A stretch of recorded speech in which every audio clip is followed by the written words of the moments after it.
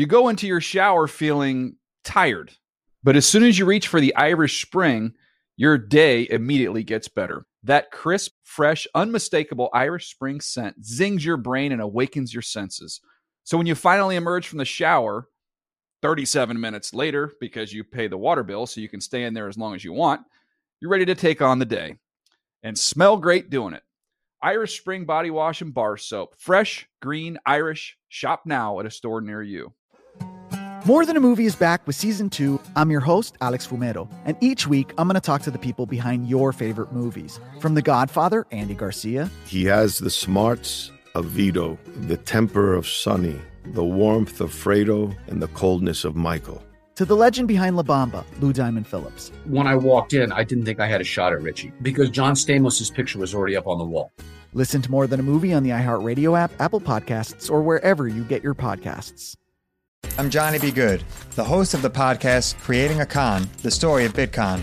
This podcast dives deep into the story of Ray Trapani and his company Centratech. I'll explore how three 20-somethings built a company out of lies, deceit, and greed. I've been saying since a very young age that I was going to be a millionaire. If someone's like, oh, what's your best way of making money? I'm like, oh, we should start some sort of scheme. Listen to Creating a Con, the story of Bitcoin on the iHeartRadio app, Apple Podcasts, or wherever you get your podcasts. NFL Explained is a production of the NFL in partnership with iHeartRadio.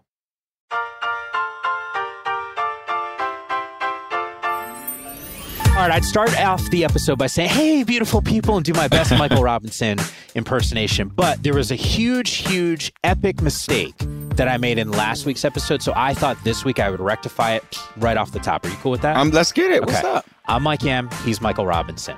This is NFL Explained. You know, last week I didn't even introduce us. So what? So, I know. People are tuning in to NFL Explained podcast when they were on their phone and they actually clicked the actual link.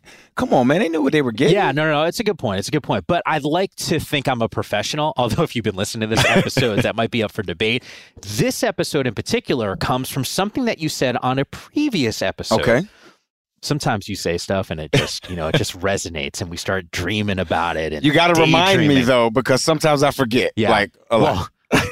You did say something about like the moon and some solar system reference that has nothing to do with okay. what... I was about to get into it if you needed me to. No. We're not going down that path. The path that we're going to go down is this idea that Tom Brady's not the GOAT. Okay, pause. Sort of, kind of what depends. You said. I'm twisting it. Yeah, okay. I'm definitely twisting it.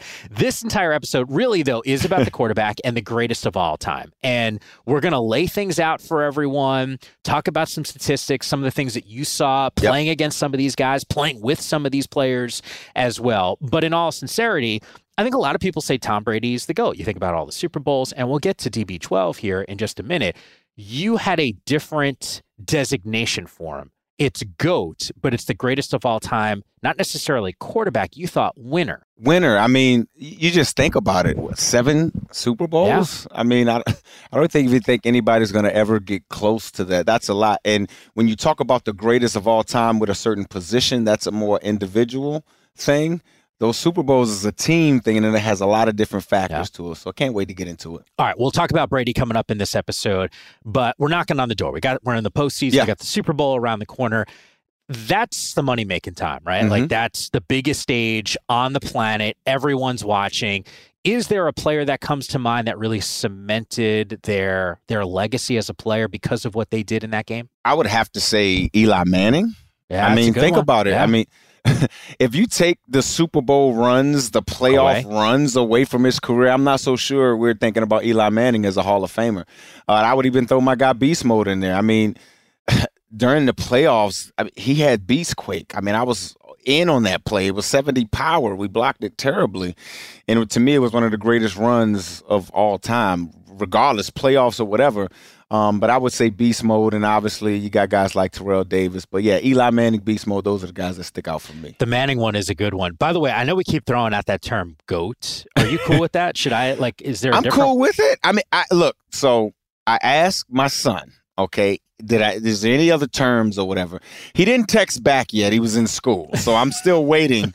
That's a test. That was a test. Do not text me while you're in class. And look, I'm always testing him. Like, I'll send him a message on Instagram or something like after he's not supposed to have the phone. And if he responds, I'm like, dude, what did you respond for? He's like, but Dad, you sent the message. I had to respond to Dad. No doubt. Because if you send a message in the middle of the day when he's not supposed to have the phone and it says, hey, I love you, and he says, I love you back, you're not going to get mad. No, you're not. It's like, all right, cool. We'll break the rule.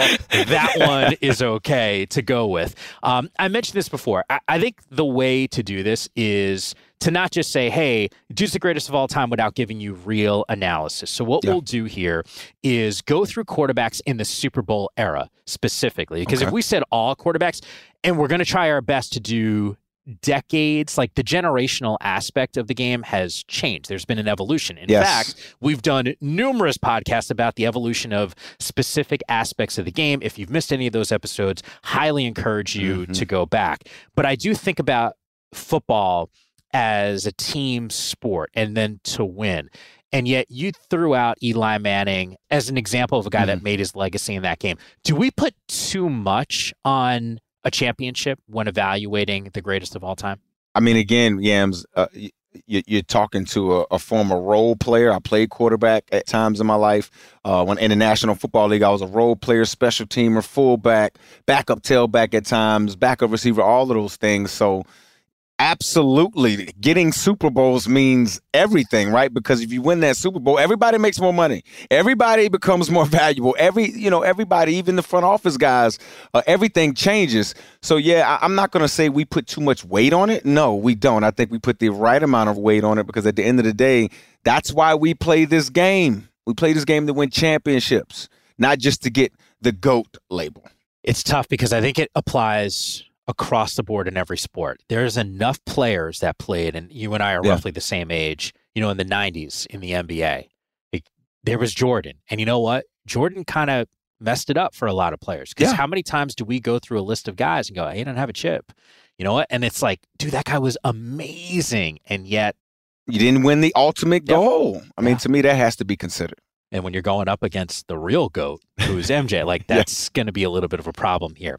All right, I want to give some historical context on some of the numbers. And once again, Super Bowl era. So right around 1970 is where we're going to mark this sucker here. What we're going to do here is look at an average number of passing yards per game by quarterbacks since 1970 in 5-year increments. So from 1970 to 2020, the number of yards per game has increased by 84. Which does speak to the evolution of quarterback play, wide receivers, the whole thing. We did those specific episodes once again here. Real briefly, 1970, 161.4 passing yards. That's 75, a notch up to 162.8. 1980, a big spike, 196, then 204. Eventually, you get to the point in 2020 where you're talking about 245 passing yards per game. So some rough numbers to analyze there. We saw that number hit over 200, by the way, in the early 80s, and then boosted by a quarterback who put up numbers that really no one has ever seen. In fact, when I was a kid, he was my favorite quarterback, and I wasn't even a Dolphins fan. I was just a fan of Dan Marino. 1984, the dude threw for 5,000 yards. A number no one would reach. This is when you know you're legit. Until Drew Brees did it 24 years later. Like, to me, it's not a record that happened 2 years later. It got broken. No. Took 24 years, almost 3 decades for that number to be hit. Now, Marino even threw 48 touchdowns, and that was a number no one hit until Peyton Manning, who something tells me you might point to a little bit later in this podcast, had 49 in 2004. We could also say that he played in an era where defensive backs got away with a little bit more, right? I mean, not to make this a basketball podcast, but I do think about basketball in the 90s. Like, that was tough, man. They were fighting. They're out there, legit. Now you breathe too hard on a guy, and it's I saw a guy get a check for saying the wrong thing. He said some words that just weren't right. It's just can't do words. When he retired, by the way, Marino, he led the league in passing yards, completions, and passing touchdowns. He also led the AFC in passing touchdowns from 1983 to 1988. That's so crazy. How do you view a guy like Dan Marino? So first of all, people got to understand, if you haven't met this dude, he's huge, okay? He is a big dude. He was at the Buffalo game when I was up there, when I was in my cold leather jacket and all that stuff with Colleen and Steve Smith and MJD. He was there, and he's huge. So he's a big dude, and he ain't running nowhere. And to understand what Dan Marino meant to the quarterback position, I think he was the first guy to show coaches, to show everybody in the football world, you can will a team up and down the field and win games consistently with just your arm. Just your arm. You don't necessarily need to, because you got to think, the 60s and 70s were dominated by the running back position. They ran the football. The fullbacks even ran the football in the early years of the game. And then you get this gunslinger and Dan Marino coming out of Pittsburgh who, had a little bit of a weird delivery, but at the end of the day, he can hit any point on the field. Any point on the field. And to me, that's his significance to the position. The fact that he was a guy that, and again, I always talk about this on our Total Access show, there's not a lot of human beings who can will their team up and down the field with just the abilities of their arm. Dan Marino, in my opinion, was at least the first big-time guy where the numbers proved it and everything on the scene at the quarterback position. All right, a little bit of a tangent here, because I had asked you about the Super Bowl being that one moment that kind of makes a career. And as I'm thinking about what your response was, I almost now feel bad. And maybe I shouldn't feel bad, but think about that, though. You got to have so many right circumstances to go into place here. And it's not just about what you do individually on the field. It's about schematically, your coaches, the play calling, your defense, and which we'll talk about a little bit later in this podcast. Can you imagine and we'll talk about Joe Montana in a second here, if I said Dan Marino's playing with the Niners, do we have a very different conversation about Dan Marino and a very different one about Joe Montana? Oh, absolutely. I mean, and again, I know we're going to get to Joe Montana, but you talk about Joe Montana, yes, won 4 Super Bowls, all of those things. He won it every time he got there, but he had Bill Walsh. Yeah. And I'm one of those guys where, to me, you cannot discount the fact that Bill Walsh, who is one of the architects of offense in our game, almost every single offense on any level of anything of football has some type of Bill Walsh principle associated with it. That's how influential that guy was. And so that's who Joe Montana had. And so I give some of that success to Bill Walsh as well. Yeah, I had asked you on a previous podcast when we talked about running backs. I said Emmitt Smith, right? And he was like, dude, he was good, but I think about those big boys up front, offensive lines. Nate Newton, Larry Allen, those guys. And I played with Larry Allen, Hall of Fame guy. We talked about the pass rushers and Lawrence Taylor. And again, I think Lawrence Taylor was one of the best ever to do it, right? But he was in that Buddy Ryan defense who was kind of new to the National Football League, and it had some advantageous situations for him. Let's just say that. I respond to everything that Emrob said with this. By the time we get to the end of the podcast, who you think is the GOAT or who you thought was your selection, it might be different. Because as I was going through those notes, I had a guy in my head, and after I finished digesting everything, I said, started changing, right? I don't know if it's my guy. So I'm just throwing that out there. It could be very different if you just stick with us here. Joe Montana, I will bring him up now. Obviously different than Marino. You mentioned that offense with Walsh, a West Coast offense that relied heavily on a little bit more efficiency, less on the, dare I say that, Brett Favre sort of gunslinger mentality. We'll talk about Favre coming up here. His numbers, over 40,000 passing yards, 273 passing touchdowns. Those numbers might seem big, but for context, they're not even in the top 18 all time. Here's the difference, though. He won 2 MVPs, and he delivered when it mattered the most. A 127.8 passer rating in 4 Super Bowls. By the way, all championships, also had 11 touchdowns, 0 interceptions in those games. And it also helps if you have a guy named Jerry Rice. Jerry Rice, the GOAT, the greatest wide receiver that we've ever seen. But, I mean, to hear those numbers from Joe Montana, and again, I don't want our listeners to say, oh, Mike Robb talking about Bill Walsh to take something away from Joe Montana. No, that 128 passer rate, I mean, those are real numbers. 11 touchdowns, 0 interceptions. He did it. He played. He did that. Yeah. He played those games. He had to make the real in-game decisions. He had to be cool as a cucumber. I remember they would talk about, I forget that Super Bowl where he had to make that big, long drive, and he's in the huddle talking about John Candy up in the stands. I mean, that was his superpower, being calm and collected in those crazy situations. But again, when you have a guy like a Bill Walsh who, again, through necessity, because his offensive line wasn't that good at some of the lower levels, had to develop a new style of offense that the league hadn't seen. Ernie Zampese did the same thing. Sure. Mike Martz at a time. You remember Mike Martz when he had our Kurt Warner? Kurt Warner, set all types of records, right? Yeah. But when he left Mike Martz and that offense wasn't coached the same, he went to the Giants, Kurt looked a little bit different. To me, that had a lot to do, again, with the play caller. And it flips the other way. Yep. We talked about this on another episode about Tua.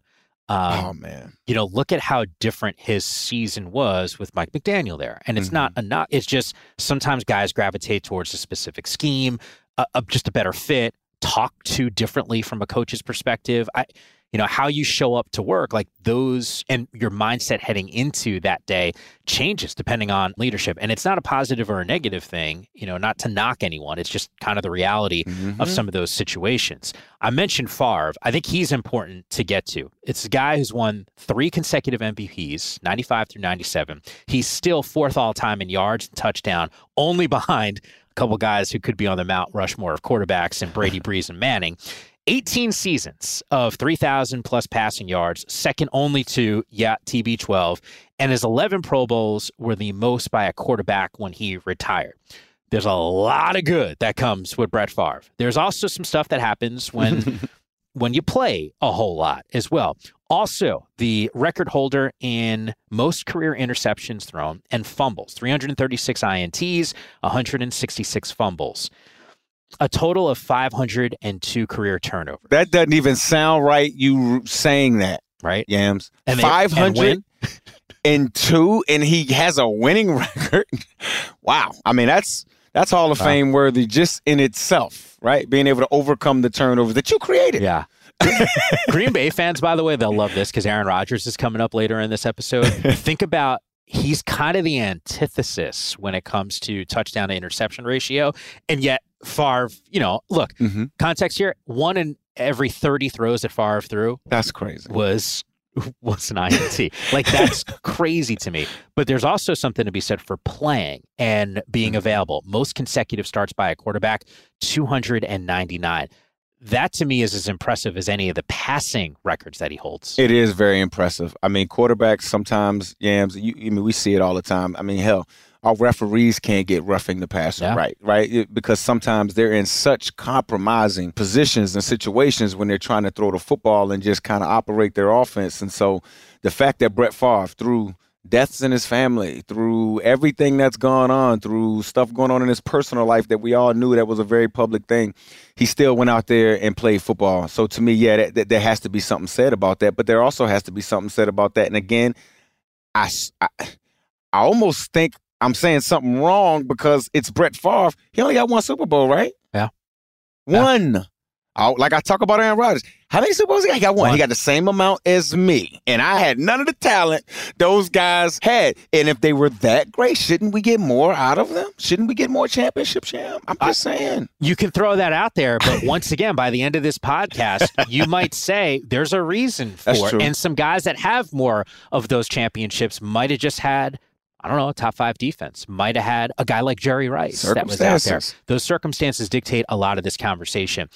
I mentioned both the good and the bad for Favre, and we've done that for a lot of these players. Is he in this conversation? I mean, clearly he is because we're talking about him, but should he be discussed this way with some of those turnovers that you made reference to? I think so. Okay. I think when I think about the greatest of all time, I think about when you think about the position, you can't think about the position without thinking about the player. Yeah. And when I think about the quarterback position, and we can say what we want to say about Brett Favre and his personal life and misuse funds, whatever the word you want to say about it, interceptions, all that. At the end of the day, when you think about the quarterback position in the National Football League, Brett Favre does come across your brain. You've ever heard of the word entrapment? Yep. Okay.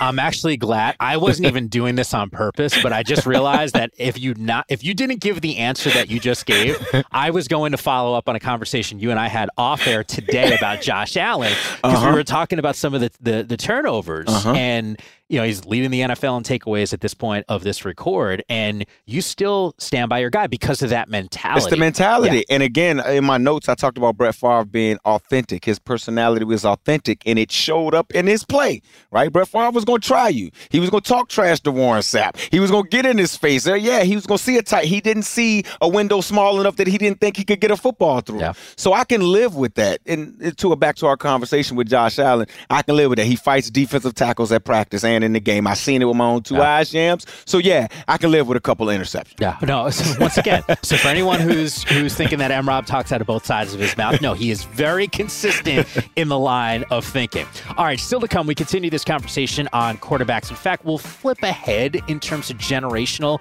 type quarterbacks and give you some stats that once again might have you rethinking who you think is the GOAT before listening to this entire podcast. That's still to come on NFL Explained. You go into your shower feeling tired, but as soon as you reach for the Irish Spring, your day immediately gets better. That crisp, fresh, unmistakable Irish Spring scent zings your brain and awakens your senses. So when you finally emerge from the shower 37 minutes later, because you pay the water bill so you can stay in there as long as you want, you're ready to take on the day and smell great doing it. Irish Spring Body Wash and Bar Soap. Fresh, green, Irish. Shop now at a store near you. My name is Johnny B. Good, and I'm the host of the new podcast, Creating a Con, the story of Bitcon. Over this 9-part series, I'll explore the life and crimes of my best friend, Ray Trapani. I always wanted to be a criminal. If someone's like, oh, what's your best way of making money? I'm like, oh, we should start some sort of scheme. You see, Ray has this unique ability to find loopholes and exploit them. They collected $30 million. There were headlines about it. His company, Centratech, was one of the hottest crypto startups in 2017. It was going to change the world, until it didn't. I came into my office, opened my email, and the subject heading was FBI request. It was only a matter of time before the truth came out. You can only fake it till you make it for so long before they find out that your Harvard degree is not so crimson. How could you sit there and do something that you know will objectively cause more harm in the world? Listen to Creating a Con, the story of Bitcon, on the iHeartRadio app, Apple Podcasts, or wherever you get your podcasts. More Than a Movie is back with Season 2 of the award-winning film podcast, and this time with a lot more movies. I'm your host, Alex Fumero, and each week I'm going to talk to the people behind some of my favorite movies. From The Godfather, Andy Garcia. He has the smarts of Vito, the temper of Sonny, the warmth of Fredo, and the coldness of Michael. To the OG Spy Kid, Alexa Penavega. You had Carla Gugino, who's the coolest mom ever. You had Antonio, who's handsome, amazing, charismatic. And then Carvin and Junie. I felt like a lot of other kids felt like this could be me. To the legend behind La Bamba, Lou Diamond Phillips. When I walked in, I didn't think I had a shot at Richie because John Stamos' picture was already up on the wall. Every episode will feature interviews with the biggest actors, directors, writers, and producers behind your favorite films and tap into the history of Latinos in film. Listen to More Than a Movie as part of the My Cultura podcast network, available on the iHeartRadio app, Apple Podcasts, or wherever you get your podcasts. All right, welcome back to the NFL Explained podcast. We're talking about GOATs. In fact, just one GOAT. And I'm a little undecided on who that GOAT to the quarterback spot actually is. And I'll let you guys decide by the end of this podcast, because I'm telling you, there's a crazy stat coming up a little bit later that totally had me rethinking. That's on your mind. That's been on your mind the entire time. I think it's going to shape every show that I do on Total Access as well, because we always talk about these skill position players and what they do. But I'm telling you, the guys on the other side of the field, they're pretty good. They know something. Yes. As far as quarterbacks go, Drew Brees, and I think about the numbers, I think about his winning mentality. I think about some of the production here and just how prolific he was when he was playing. Here's some numbers for you. Over 80,000 passing yards, 571 passing touchdowns. Both of those numbers behind Tom Brady. The guy owns 5 of the 14 5,000-yard passing seasons of all time. Next player, by the way, is Tom Brady. Here's the other number for me that is really meaningful. The 3 highest single-season completion percentages in NFL history Those are Drew Brees's. 2017, 72%. 2018, 74.4%. And 2019, 74.3%. I mean, you were pointing at me when I was saying it. It's crazy. I just want our listeners and viewers to think about that. For 3 years straight, Drew Brees, 3 out of every 4 passes was complete. It's wild. That is ridiculously crazy. And guys, the defensive backs, everybody, they get paid a lot of money to not allow the wide receivers to catch the football. I mean, that stat is crazy, Yams. It's crazy. What was it about Drew Brees that had him being that successful statistically? I would say accuracy and where you put the football. Because, see, Drew Brees, I wouldn't sit here and I don't think anybody would say Drew Brees had the strongest arm, right? But his ability to fit the ball in the tight windows, right, with anticipation and timing, and it's a catchable ball. Like, so everybody knows I'm Bills Mafia, right? And I love Josh Allen. And even when I talk to Josh, like the conversations I've had with him, I'm like, Josh, sometimes, bro, when you throw that thing, man, especially as a running back, when I do my punch and pivot and I turn around over the football, you throwing smokers, man. That nose of that football is down, and to complete a reception, yes, there's the throw part to it, but the other part is me being able to catch it. And the nose is always down with Josh Allen. Patrick Mahomes, oftentimes the nose is a little bit down because they're driving the football, right? Drew Brees, the nose stayed up, and it allows the receiver to snatch it out of the air, right, and be able to do kind of what he wants to do with it.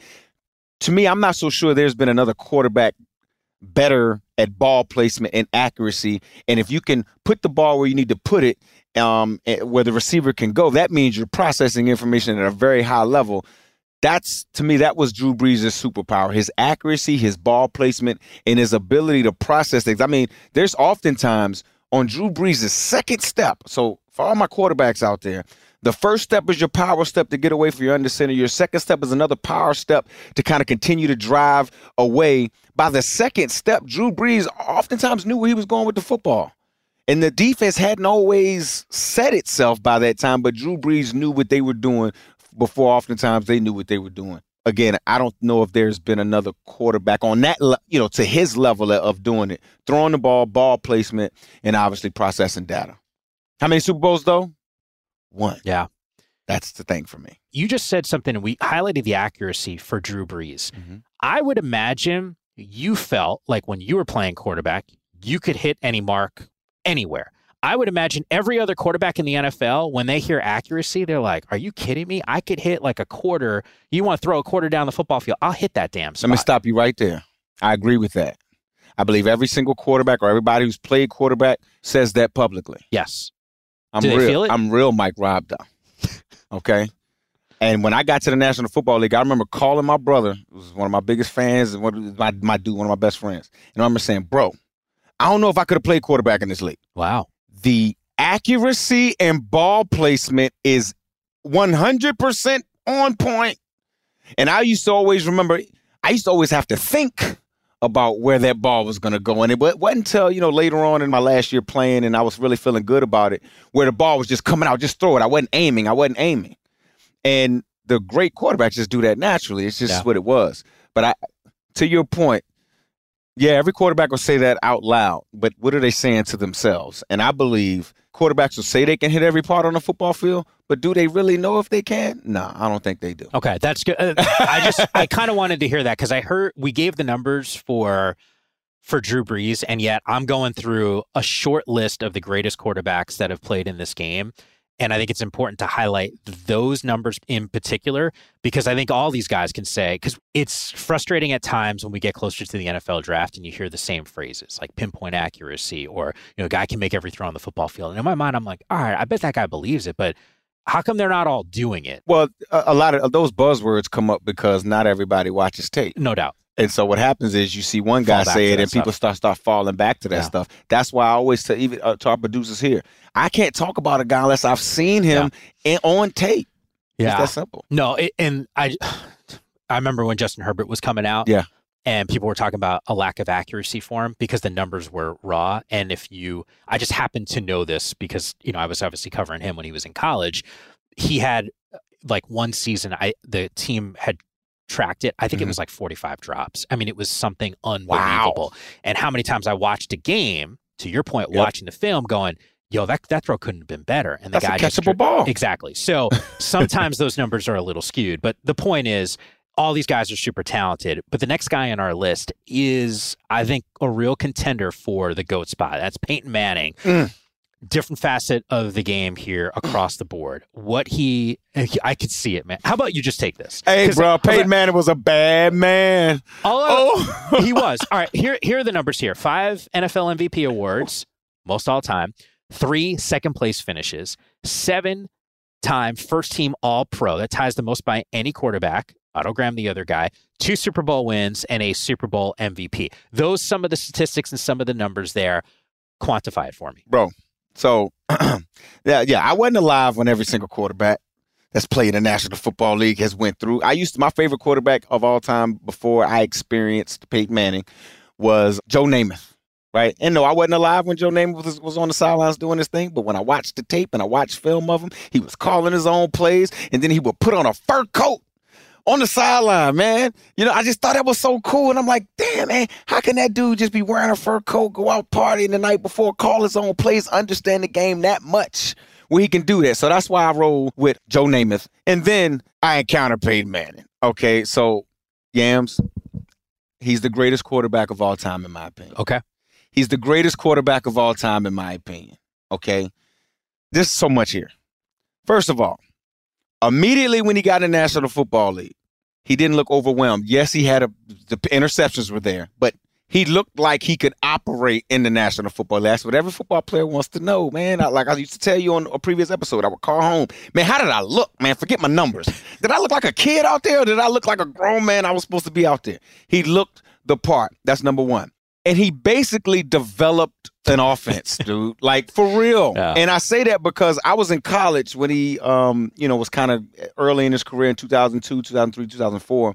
And I remember our coaching staff, because Coach Caldwell used to be at Penn State, and our coaching staff, we would go to Indy to see the passing principles and things that they were doing. And what he did was he married some real cool passing principles to the outside zone stretch play and all those things. He was able to kind of operate everything at the line of scrimmage. He really didn't necessarily need the guy calling plays from the sideline. He needed the information and the input from the guys and stuff from the booth.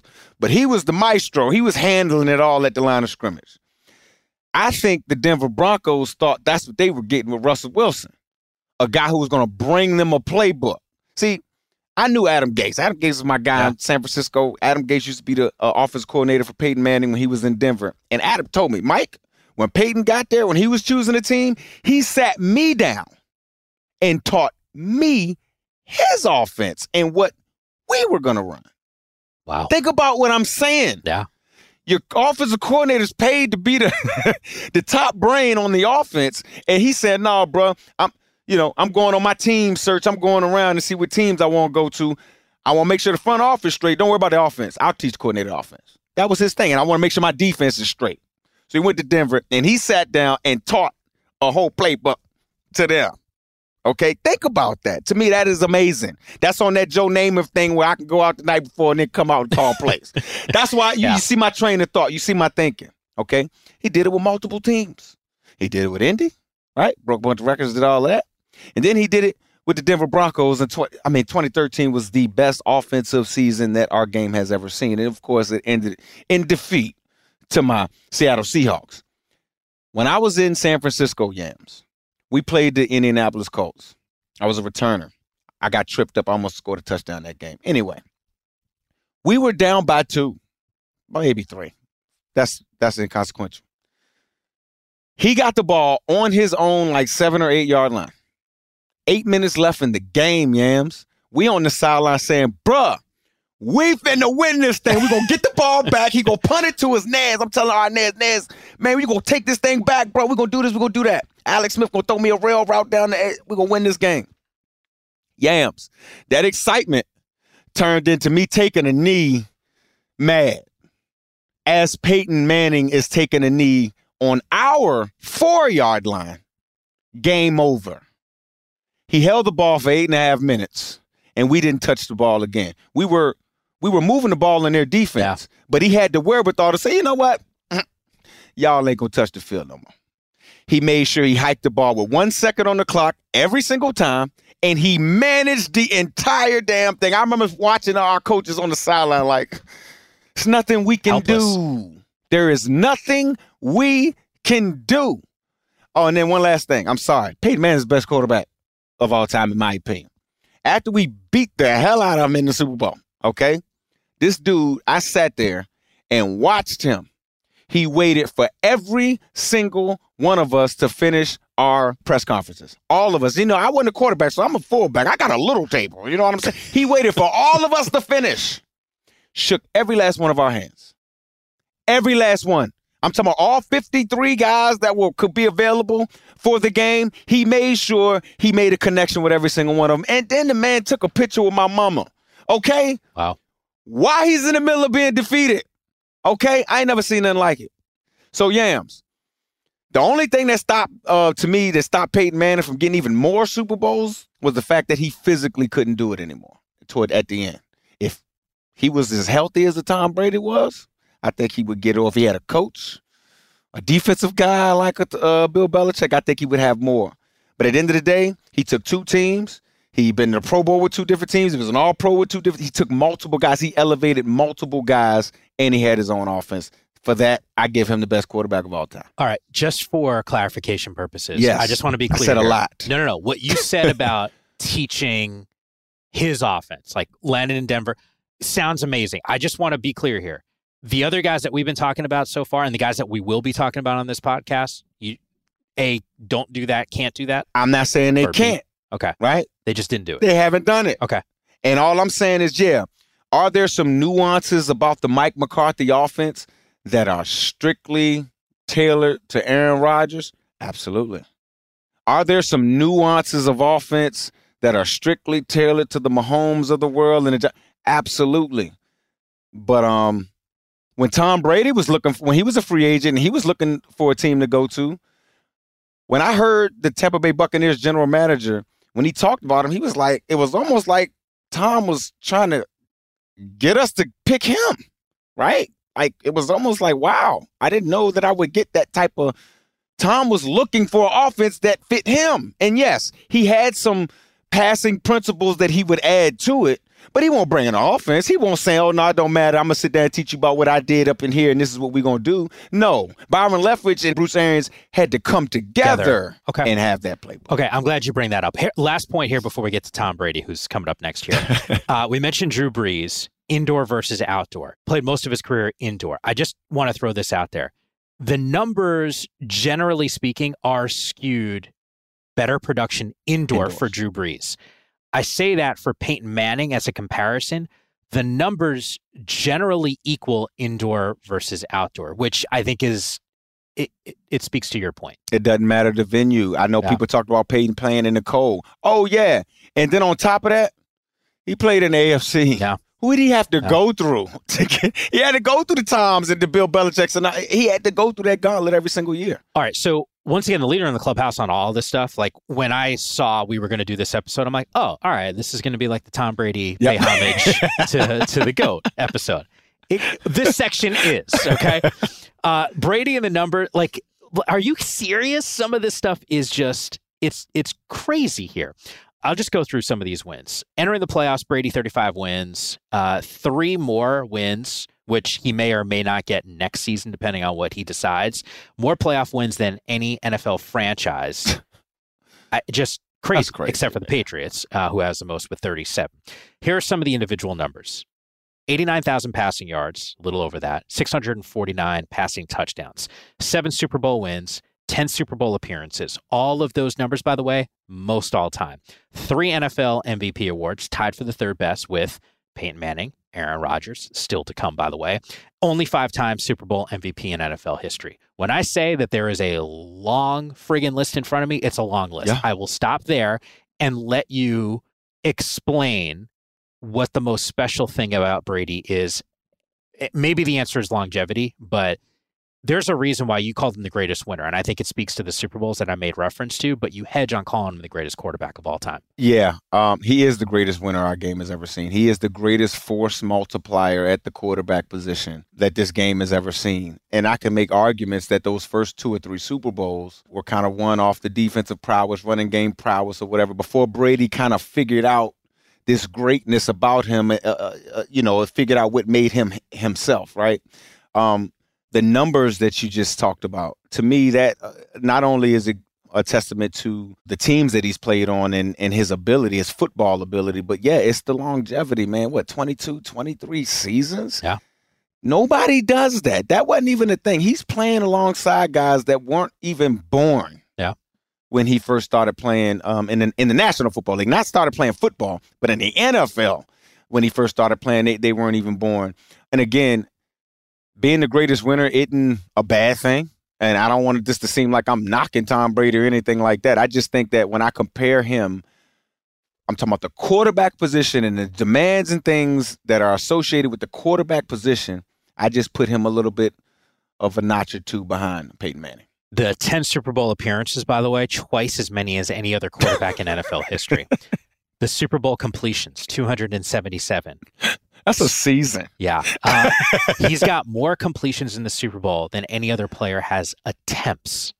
Bruh. Peyton Manning, by the way, 155 attempts. It's crazy, man. And again, I don't know if we're going to see another quarterback play this long. Yeah. I mean, just simply because I do think that, when these quarterbacks, because they make so much money, when you look in your bank account, you got $150 million. It's hard to get up and go to work. Get hit up on and beat up on every day. But I don't know if we'll see a guy play this long again.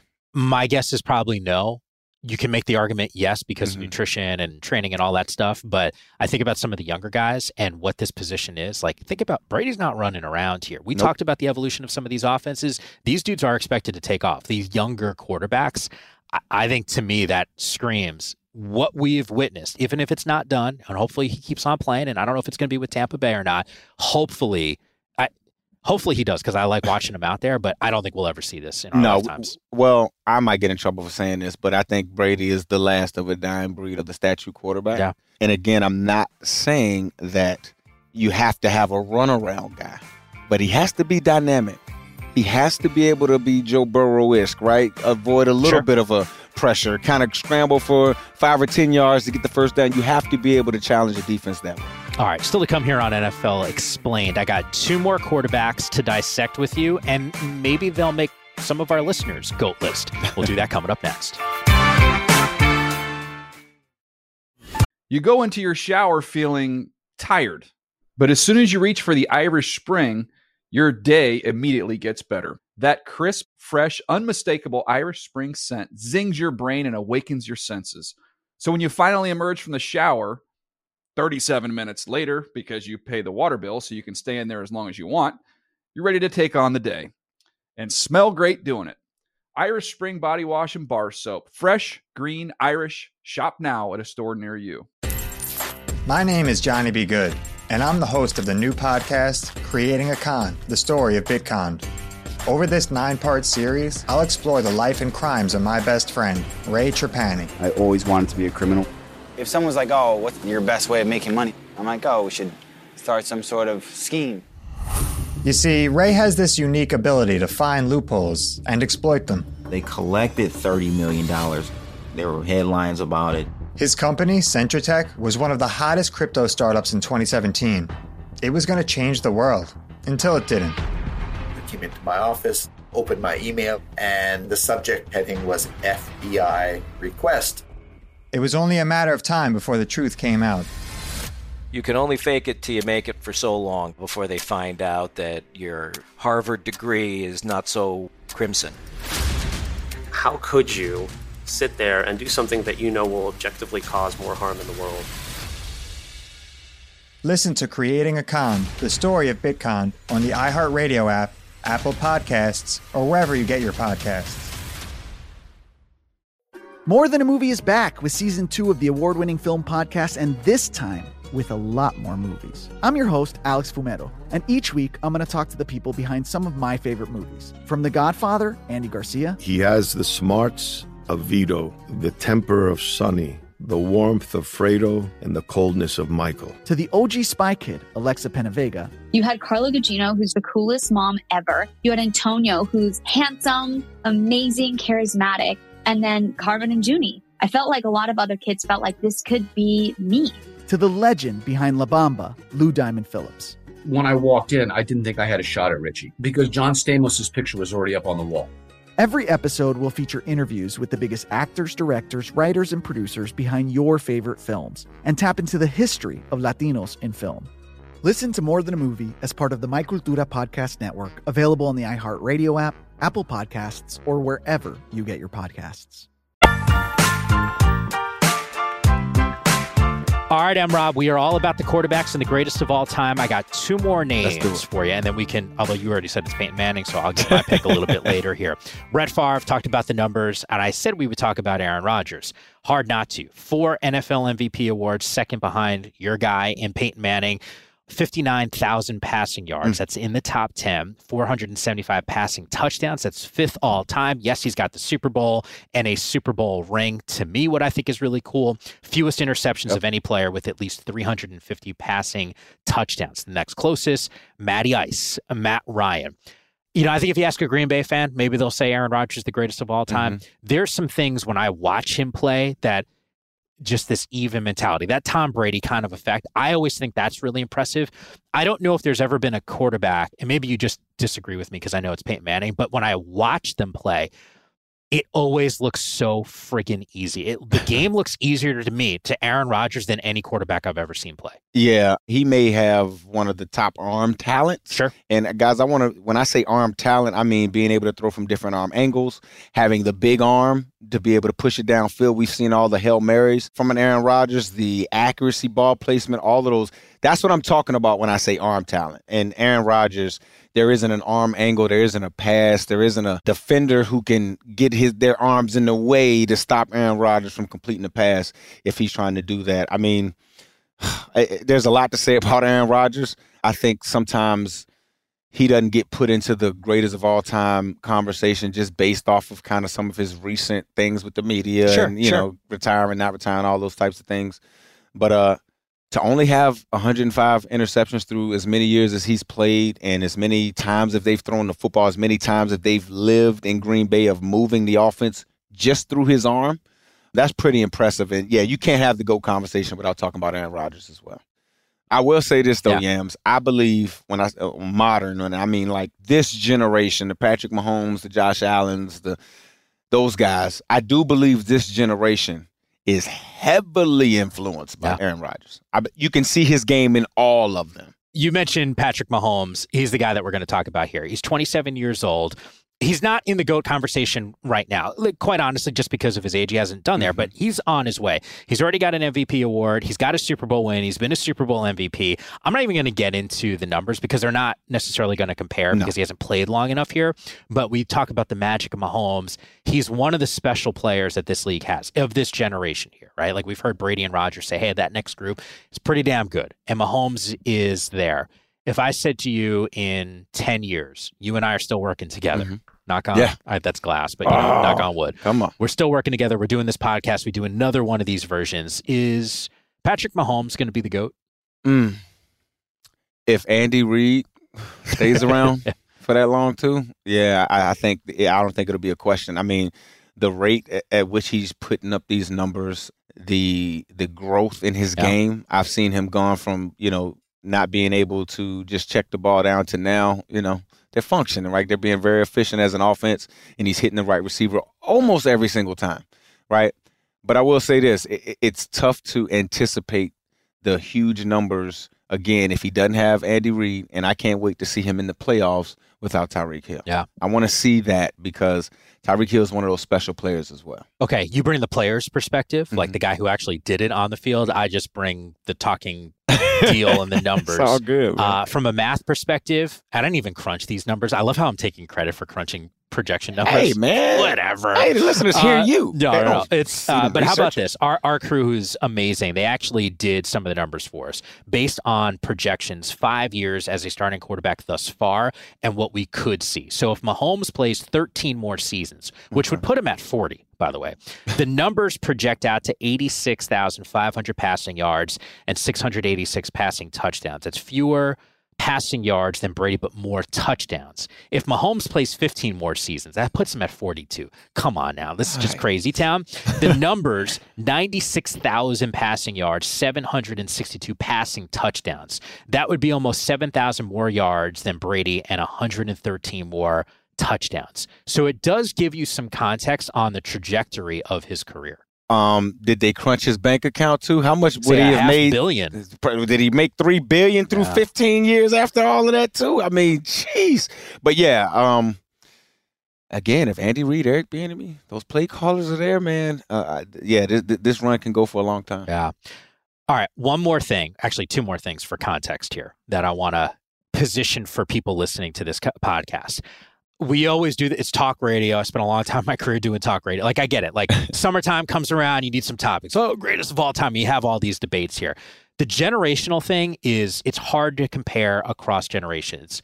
Our team tried to build out some stats that compare some of these guys within a generation to see how much better they were than their peers. From 2017 to 2022, the average passing yards in a game was 230.5. Patrick Mahomes averaged 303 yards a game over that span. So that's almost 73 yards over the average. Drew Brees, by the way, 57 yards over the average. Peyton Manning, 54 yards over the average. Dan Marino, almost 50, 48.8. Brady, 44 over the average. Rodgers, 30 over the average. Favre, 29 over the average. And then Joe Montana, 10 over the average. And Rob, I got one more for you. Completion percentage over NFL average in their career. Joe Montana, when he was playing in his era, the average NFL completion percentage was 56%. He was at 63. So his average percentage was plus 7.2. Breeze, he was plus 6.3. Manning, a little over 5. Favre, a little over 3. Rodgers was at 3. Marino at 2.8. Brady at 2.8. And Mahomes at 2.2. So you found something pretty interesting when you were going through those numbers.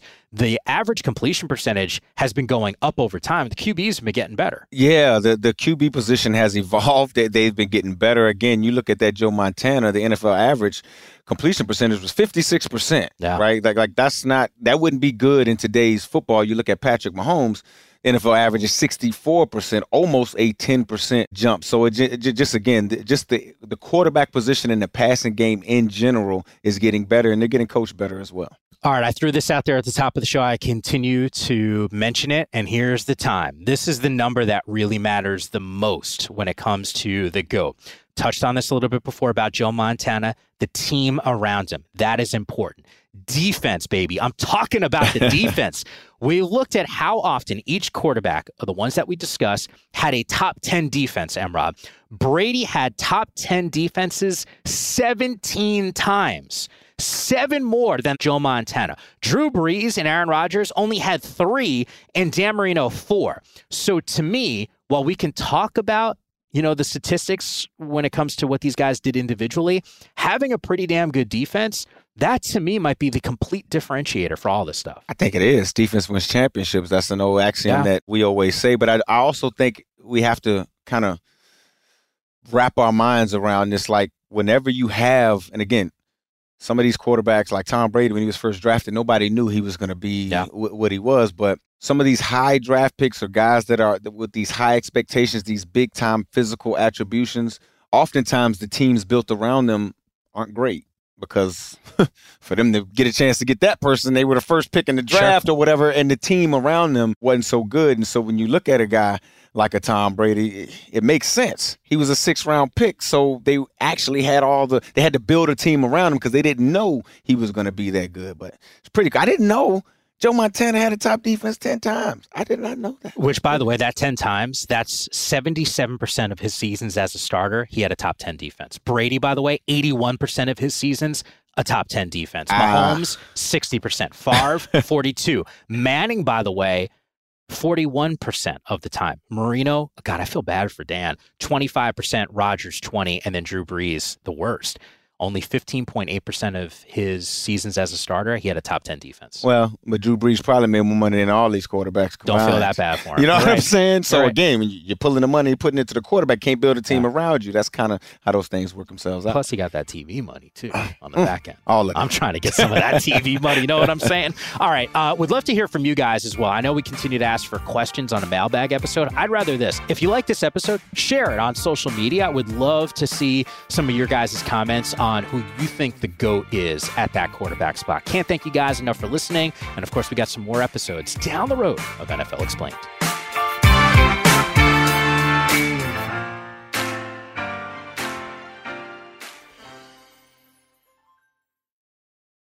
You go into your shower feeling tired, but as soon as you reach for the Irish Spring, your day immediately gets better. That crisp, fresh, unmistakable Irish Spring scent zings your brain and awakens your senses. So when you finally emerge from the shower 37 minutes later, because you pay the water bill so you can stay in there as long as you want, you're ready to take on the day and smell great doing it. Irish Spring Body Wash and Bar Soap. Fresh, green, Irish. Shop now at a store near you. More Than a Movie is back with Season 2. I'm your host, Alex Fumero, and each week I'm going to talk to the people behind your favorite movies. From The Godfather, Andy Garcia. He has the smarts of Vito, the temper of Sonny, the warmth of Fredo, and the coldness of Michael. To the legend behind La Bamba, Lou Diamond Phillips. When I walked in, I didn't think I had a shot at Richie because John Stamos' picture was already up on the wall. Listen to More Than a Movie on the iHeartRadio app, Apple Podcasts, or wherever you get your podcasts. I'm Johnny B. Good, the host of the podcast Creating a Con, the story of Bitcoin. This podcast dives deep into the story of Ray Trapani and his company, Centratech.